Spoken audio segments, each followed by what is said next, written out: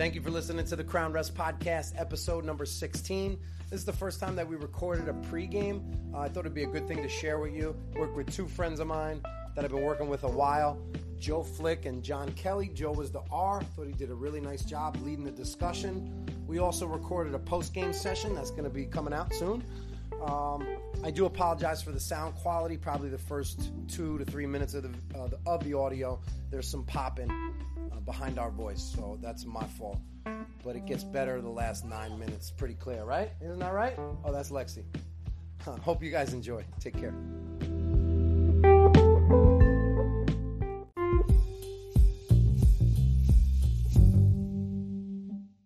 They have a couple twins that play on the team from one of our local schools that we ref in that league.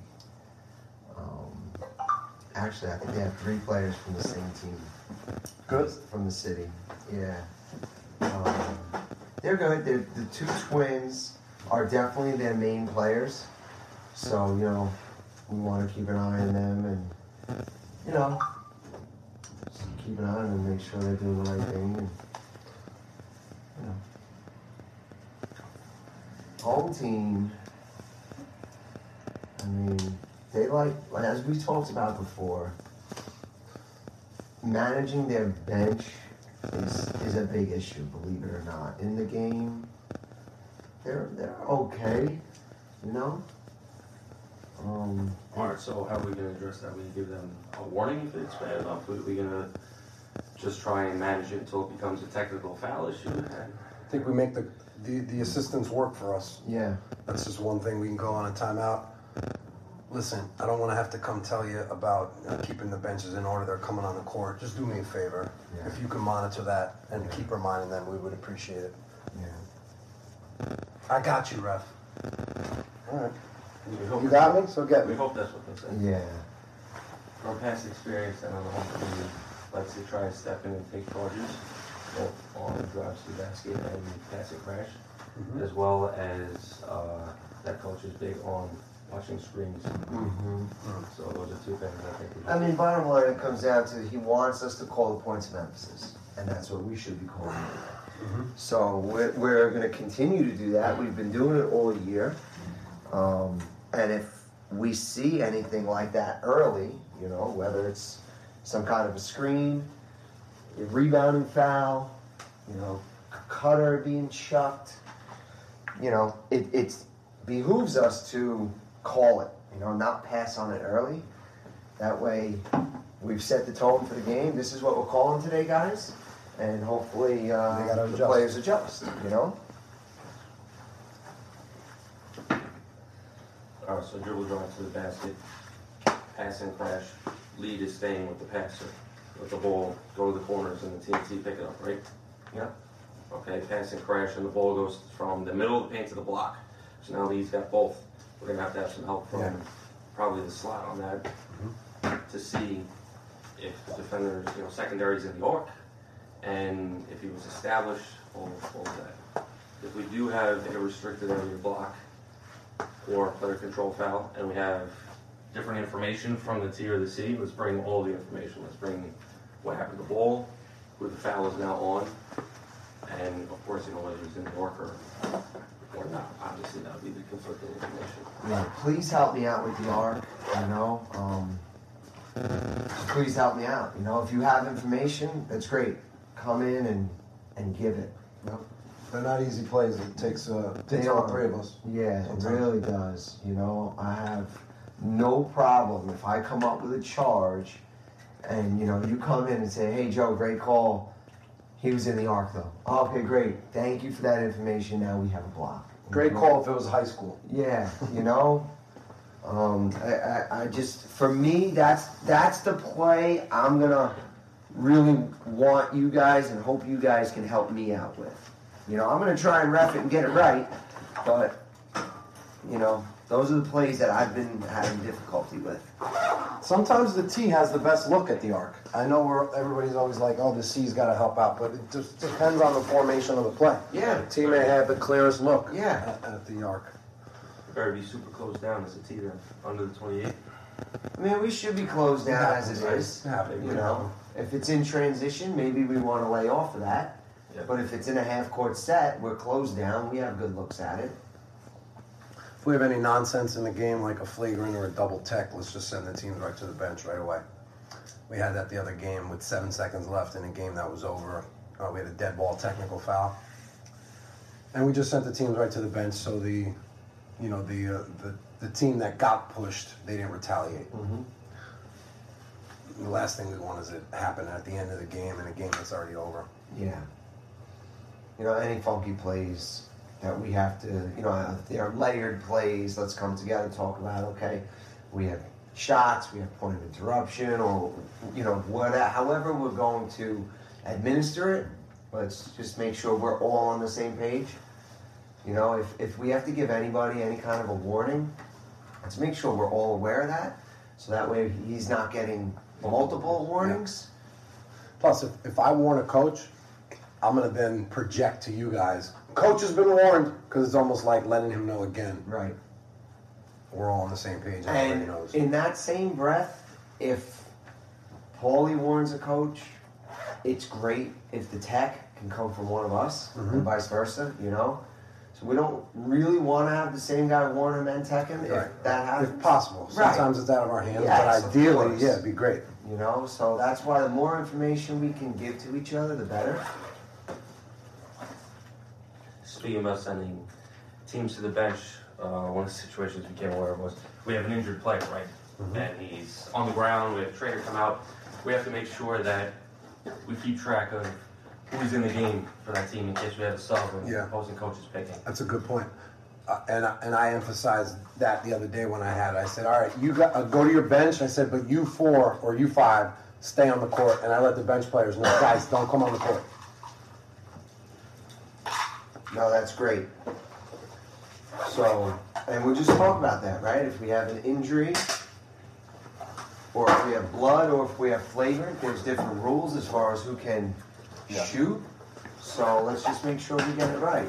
So let's just go over real quick the rules. So we have an injury on a common foul. The guy can't shoot his free throws. Opposing coach picks from 4 on the floor. From the 4 on the floor. Okay? Now let's say it's a flagrant. So any eligible player on that team. So the coach will pick any eligible player, the 4 on the floor or the bench players. Or the substitute. All right. And if we have blood? Substitute only. If we have blood, substitute only? Substitute only. Okay. If we have blood and no flagrant. Right. If we have blood and no flagrant, substitute only. Good, Yes. good point. If we have blood because of flagrant, back to what you just said. So it's almost like it's layered, right? Yes. So no blood, 4 on the floor. Right. Blood or contacts. Like visual contacts, not The contacts. sub, and then flagrant, anyone. Sounds good. Had a situation this year where the visiting team had a injured player, common foul, no blood, no flagrant, and the home team trainer took it upon himself to enter the court without being beckoned off. Okay. So with that, we were not going to basically penalize the shooter by having him sub.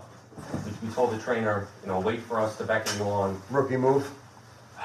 Rookie move exception. It could be a rookie move or it could be a calculated move. They may know the rule. Who knows? But we did tell both the home coach and the home trainer, listen, not to come on the floor in that situation until you're beckoned on or it's, incredibly obvious. I got something. Thank you. There could be some above the rim play, so let's just be alert, right? Anything off the backboard that gets smacked, kill it. Let's just, every one of us kind of keep an eye on the clock, make sure shot clock is good, make sure game clock is good. We don't need to call each other over. Like if we have an issue at the table and you're near the table and you can handle it, handle it. I had a situation earlier this year. My partner's at the book. He calls me over. I go over there and he says, we call the foul on 33. 33 is not in the book. Okay, that's a technical foul. You don't need to call me over for that. And the tableside official can handle the subs. I've noticed Yes. this year. If I'm the new trail, I see like the T and the C stopping the clock. No the need T for and the that. lead. Yeah. No need. Just one hand up. Whoever's near the table, handle the subs. We have one of the exceptions where the ball goes out of bounds in the backcourt. Let's communicate it. What the count is. 28 on the shot clock. He has to 18. Right. Right. So held ball. 28 on the shot clock. He would have till 20. You would have 8 if. Correct. Yeah. If Correct. If the ball was not that. Correct. Good. You know, so we have a held ball situation, and Team A keeps it. Offensive change possession. Right. Knocked out of bounds by the defense. Yep. And then a technical foul on the offense, right. where we go to point of interruption.